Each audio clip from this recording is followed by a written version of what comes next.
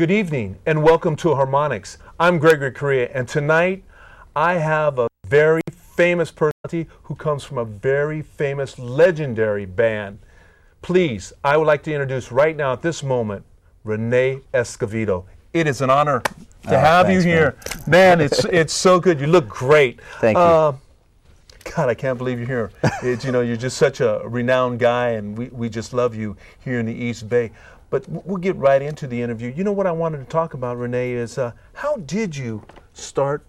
Yeah. How did you start being a percussionist? Well, man, I tell you, for us as kids, I mean, anybody that was around the household, even just friends, and extended family members, they provided such a wonderful, fun, positive environment, whenever you're there. Yes. I mean, you walk into any of the households, and there was always, any number of different styles of music playing. Of course, all those influences. Mm-hmm. And you don't realize it as a kid that, subconsciously it's just being pumped in, Mm-hmm. And then all the instruments are around the house. Uh-huh. And then there's the family gatherings, on the weekends. And then as kids, it was family. We went to all the venues, Mm-hmm. And we didn't know it half the time as kids when we were real young. We're walking and running around backstage at all these these big venues and hanging out with all these heavy players. And, right. For us as kids, I mean, you're in it, you're around it, and it becomes part of one of those things where it's like nurture versus nature, Mm-hmm. And it becomes part of your nurturing. So Right. it's embedded, it's ingrained, it's just part of your makeup, and you don't realize it. Mm-hmm. And if it takes off, for me, man, I didn't have a choice, man. When I reached a certain age, like all the rest of them that say, beating on pots and pans, countertop, whatever it was, whatever you get your hands on, same thing. It was really your playground, huh? Absolutely, yes, it was. It was nice to have a loving family environment, whether it was at my own home or over at my aunt and uncles, whatever ones I was at. Tell the audience who your aunt and uncles were. Well, my uncle, of course, Coke Escovedo, and then Pete Escovedo, and then Phil Escovedo, and then Juanita, and then of course Pete's siblings, Sheila E, Juan Escovedo, Peter Mike, Zena, their youngest, and then all the other extended family members that I believe in their own right that have been the backbone supportive system from the very beginning. There's a lot of us that work for years and still do for either Sheila or for Pete, and we're behind the scenes. Yeah, it's so wonderful because you have such an outstanding family tree that you could just pick from, and you have such influences and things like that. I wanted to talk, you were talking about hitting pots and pans. Yeah. I read in your bio you were hitting on a rubber mallet for a long, long time before you actually got your own set. Yeah, actually, in elementary school when they thought, it would be a good idea for me to get some actual, teaching in terms of musical curriculum, in school. Right. So, I was at Jefferson Elementary over in Oakland. Wow. And literally, it looked like, at that time, drumming in terms of drumming and rudimental instruction and exercise and all that stuff for just snare drum wasn't a main focus in the music program at that level at that time. So they literally had set up a teacher that's a music teacher that was going to teach certain students drum rudiment stuff, and it was like a hall utility closet that they turned in to. Well, that's where we went, like certain time of the day. There was like two kids could go in there at one time to take some instruction, and all he had was little practice pads, and that's all we got to play was like these little rubber practice pads for like a whole year. I remember I never even touched a drum that whole year when I was just taking that whole thing. Was that little, looked like a little, it had a circle rubber pad? Yeah, exactly. Oh. And they put it on a couple of real shabby, hand-me-down, wood, snare drums. Oh, really? That didn't have any snares on them or nothing. They didn't make, the snare noise or nothing. Yeah. It was just, you had to play. And he would teach us the basics, just basic rudiment stuff. And, I did that for a while. And then, for the next year, they finally said, okay, they fixed the snare drums, and then we got to play the snares, but we never got to play any hi-hat time, no bass drum, no other rack tom, no ride, no nothing. It was just one right drum, there. so When, like, okay, so you went to Jefferson, Yeah. right on 11th Avenue. Yeah. I went to school at St. Anthony's at that Okay. particular time. You know, so it's St. kind of Anthony's, yeah. So that's kind of ironic. You know, you started getting your rhythm. Yeah. Obviously, you had rhythm in your body. Oh yeah. You know. Yeah. What was like the first set? But before we go, your technique. Are you a classical holder of your? I play match grip. Okay, you Yeah, play match and I'm a grip. complete southpaw. Are you really? And Excellent. Yeah, which was really kind of bizarre at first because going through basic instruction, coming into contact with other people, and of course being behind the scene, growing up as a kid, and also with my stepfather's father that gave me my first kit. He was traditional jazz, so standard traditional grip, and tried to get me to play right-handed, man. And I tried my hardest, and it just, I don't know what it was, man. I was already writing left-handed. I knew I was left-handed, and I was definitely left-footed. Okay. So in terms of that balance factor, at that time, I just couldn't seem to get it factored in to go ahead and play right-handed and make it work. Right. And see the progression of being creative with it, and actually start to absorb, the technique and the basics of playing as a right-handed drummer. So, when I finally got full control of my own kit and my own surrounding, I started moving stuff around. And one piece at a time, it went from being set up right-handed to start flipping stuff over. And eventually, just like everything else, man, everything ended up being like complete southpaw, not realizing how much havoc I was creating for myself down the line. Right. I mean, talk about going to jam sessions, man. People are like, man, Renee, come sit in. Right? Yes. Man, you don't have to turn it around. No, I'm you left. don't. I'm a south. Oh no, it's okay. We'll do it. I'm like, no, really, you don't have to. So, years later, I teach right-handed. I teach kids, adults, everybody, all levels. I teach right-handed. Outrageous. That's but amazing. You're like a mirror, really. Yeah. You're a mirror. Yeah. When you're teaching, what was your first kit? What was your first kit that you actually My first kit, my stepfather's dad, my grandfather, through that whole relationship, man, it was this, he had this jazz, this jazz, it was a Crown was the manufacturer. Was it a Crown. Custom little cocktail set? Big old 24-inch bass drum, candy apple red, I love with the one rack tom and the one floor tom and the snare, ride, a crash, and a hi-hat, right? And he gave me the whole thing, man, but it was one of his old jazz sets that he had. And I was 9 years old when he gave it to me. That was my first kit when I was 9. So he gave me that kit. And, we were living right over there on 63rd and Foothill, right across the street from Frick Junior High. I know where Frick is. Right? And, man, I put it in the garage, this place right there, and no soundproofing, no nothing, the garage concrete floor, and just no nothing, man. And my parents just say, go have at it, and I'd go in there and just bang away. And that's when I first started, figuring stuff out on the kit. And, from that point on, that's where I figured out right away, I just wasn't going to be able to swing it right-handed. So I eventually, like I said, I swapped it all left. And I just kept going from there. I really kept going from there. So when you got your little studio, it's in your own private little studio, your garage, which that's where a lot of great beginnings begin. Who did you listen to? And who were some of your influences? Give me a couple. Just who are your influences that you actually were kind of woodshedding? That's what you do. So who were you listening to at that age? I think for me, on my own, in terms of where I started to go to, I mean, keep in mind, like between my dad, Bobby Escovedo, and his stuff that he listened to, which was really like Cal Jader, Tito Puente, Poncho Sanchez. I mean, a lot of the older, Benny Velarde, and all the other big Latin jazz orchestras, right? But then he also was like a huge fan of Mel Torme, of Frank Sinatra, Stan Getz, all these other different straight jazz vibes with these big jazz bands. Not realizing one of those other things, nurture, nature. It's right in your mind. It's just everywhere we go, every time I was with Dad, it's like he's singing some song, playing the tune, and it's going in. Not realizing that later on, years down the line, that it was going to ring a bell in my head. Now, for me.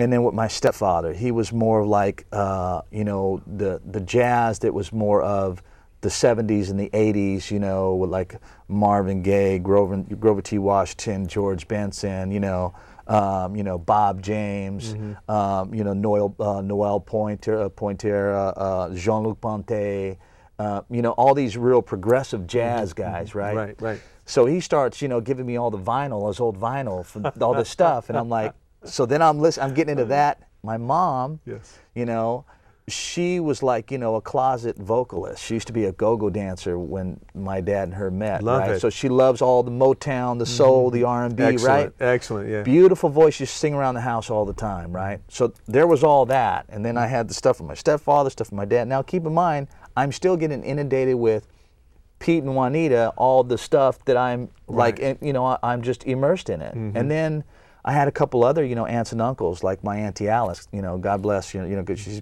been long past, but she married a Puerto Rican. Oh, And now that you was got one of the other all houses the I other- would frequent all the time, you know, on the way home from school, stop off at Auntie Alice's house, see my Uncle Tom.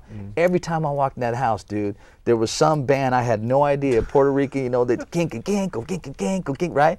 No idea. But I'm like, okay, it's the norm. Now you walk into the house, you know, you eat the food, you listen to the music, you're like, and I never bothered to ask who was who, what artist, had no clue. Never did. It never dawned on me. I just, you know, it was part of that environment. And Music appreciation, music education, and you know, every time. every day.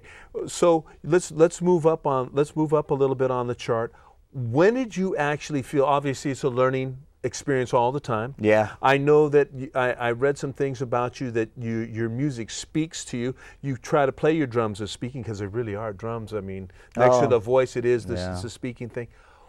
When did you actually think? When were you actually ready to go into a band when you were 20s, or what were you actually doing around in that period of time? You know, this is funny. There was when I really started to get into realizing there was some drummers out there other than all the heavy metal I grew up with as a kid.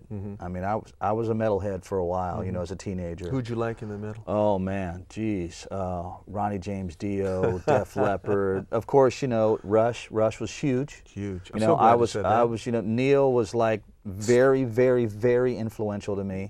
Not realizing that I would get turned on by some other drummers, even though I was listening to those groups, but down the line, like with Tommy Aldridge, you know, John Bottom, you know, even like with Steve Smith with Journey, and then you know, Terry Bozzio, because of the stuff he did, you know, with the different acts he was with. I've seen Terry you know, with Louis Bellson when they did that. Yeah, you know, I mean, but all the stuff he did, you know, before, and all these other different drummers with all these different rock bands, you know, listening to that realm and going through that, that and all the other stuff all happened at the same time.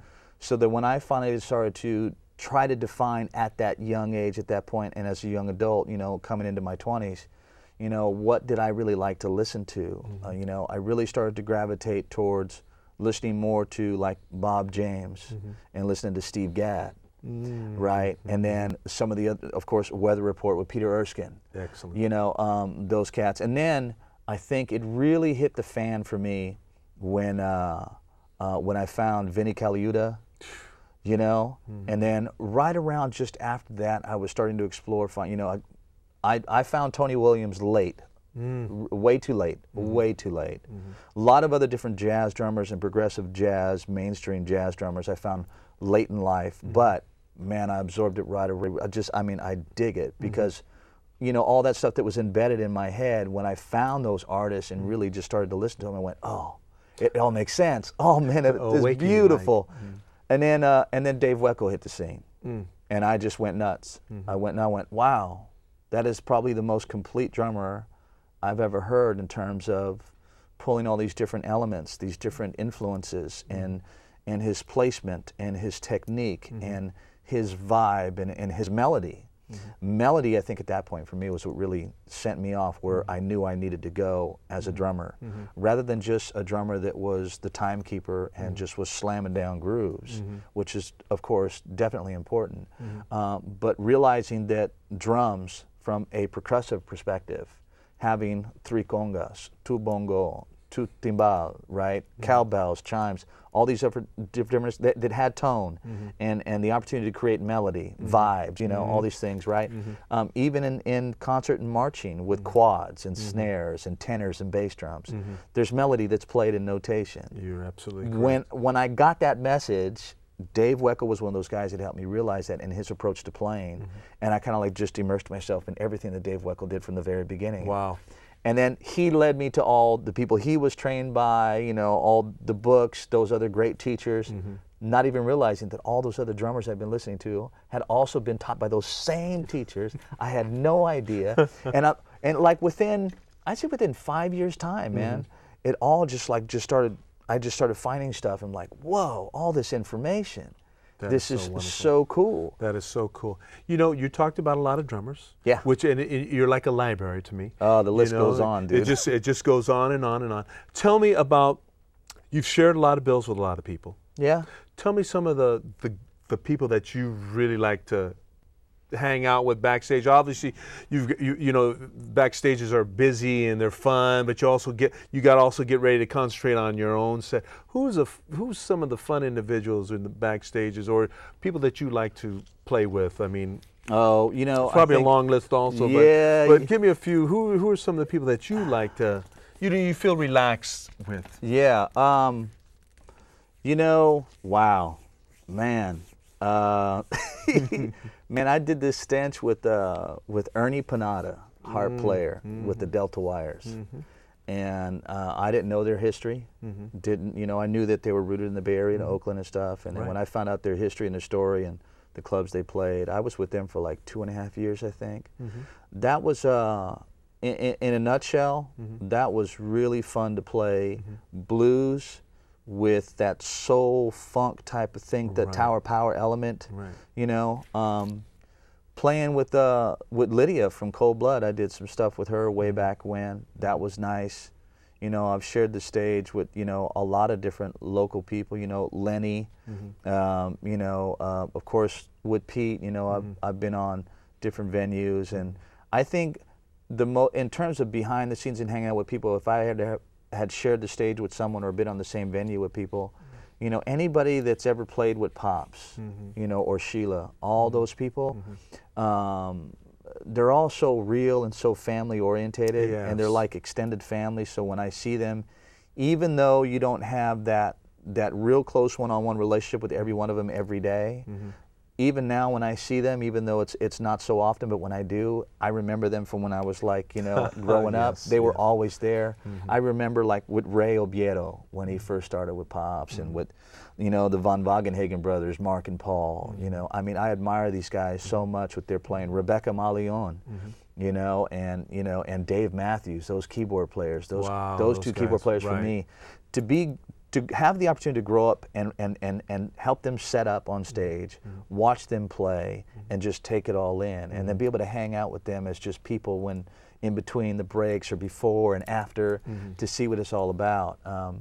Being with Sheila, you know, when she did the whole You have a twinkle in Purple your eye every time you say Sheila. Yeah, you know, because Sheila created some wonderful she created some opportunities for me as well. You know, when she hit it with Prince on the Purple Rain tour, you know, some of us were allowed to hang out and were given access to the whole backstage thing. You know, at some of the big, you know, at the Cow Palace and the Coliseum, and I went to some other cities to watch those shows. But I found myself having the opportunity to be, you know, right with someone else that had a lot to do with something that happened on a production of that level and size. Huge, isn't it? Really, really huge. And to be able to have that as a free learning experience, to be able to turn to someone and go, hey, how does that work? How do you do that? And them openly say, well, you know, here, I'll show you. This is what I have to do to get all this to happen. And they just like, they open it up. And it's just up to you to just take it all in. Wow, it's amazing. You have your own project going on. Yeah. Tell me about that. The current project right now, man, is Rene Escovedo and the Fuse. And I think I found myself gravitating towards that name for a couple of reasons. More importantly is because I still find myself fusing all these different elements, these influences, into the music I enjoy to play. Of course, some of which is my original stuff that I had with the band. some time ago, and I'm bringing that stuff back in because it's still relevant in terms of the story and the music that I developed when I wrote all that stuff back then.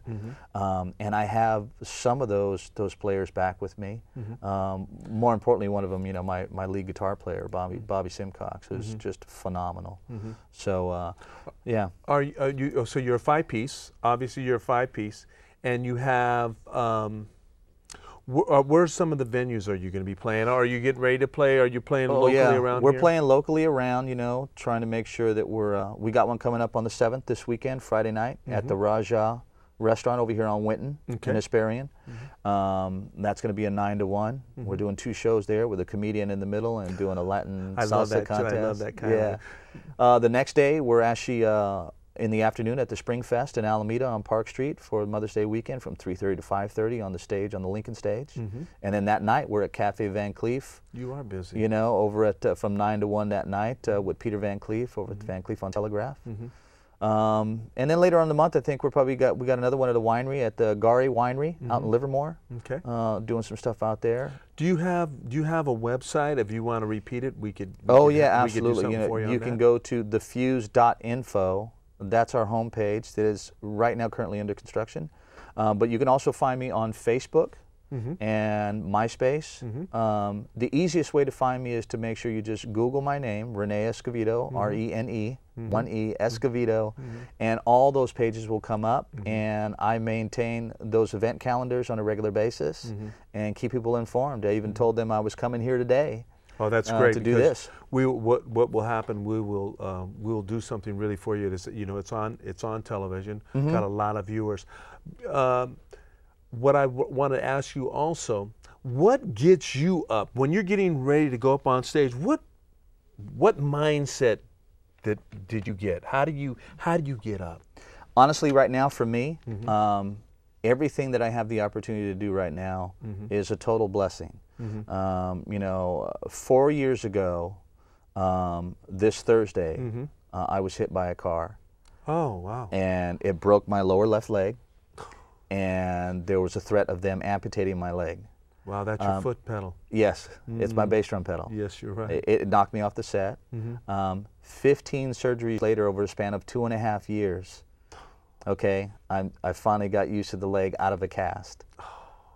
So I fell off the grid for a while. So now, having gone through all this and still going through it, because it still gets stored once in a while, it's still going through its rebuilding process, but I find that the more time I spend on the kit, it is physical therapy for me because it's on the pedal and I'm getting to do it. And the muscles, it's true what they say, muscle memory is a mind blower because the leg remembers everything and it wants to do everything that it remembers. Now, it doesn't always get the chance to go through that complete motion, but it remembers. Wow. And the thing that gets me going is just knowing I'm playing again. So beautiful. I'm playing again. I've asked a lot of musicians this and a lot of different people. What about, it doesn't matter how many people are out there watching you play. Right. It's sure you get more energy. Sure, you get more energy about with a lot more people, but it's the opportunity to play, isn't it? Yes. Would you agree? Oh, absolutely. Because you could find something while you're playing. You're a fusion guy. Obviously, you do a lot of improvisation. You talked about your guitar player. Elaborate on your guitar player, bass player. You got a keyboard player? Yeah. Okay, tell me. My keyboard player came to me through a referral. I was doing a church gig with Peter Meredith, another local talented keyboard player, and he had this guy that was his co-director for a church gig on Sundays, right? Kid out of college, young man, and he's a musical director for churches and stuff, named David Dupart, really talented kid. I got him playing with me, and then your bassist? Bass player, man, is a long time Barry, a cat that knows a lot of people, probably knows a lot of the same people that you know. His name is Corey DeBrake. Really very entrepreneurial guy. He developed our new website, the homepage and everything. Came up with the logo for the Fuse, and that's his whole idea. He does all that stuff, all that artwork.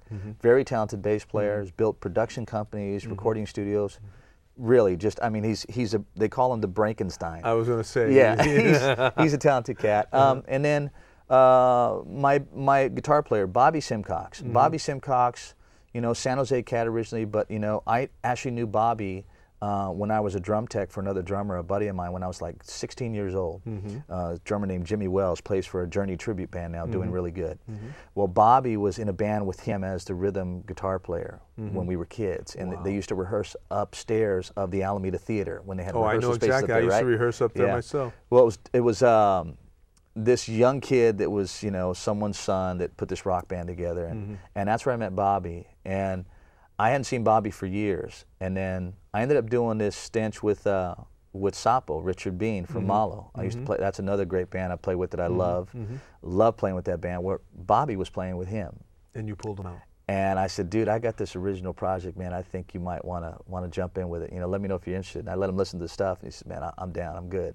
And he was with me ever since. So how long has this band, this project how long has this project This been? current one now literally has been together for maybe just going on, coming up maybe 5.5, 6 months, maybe.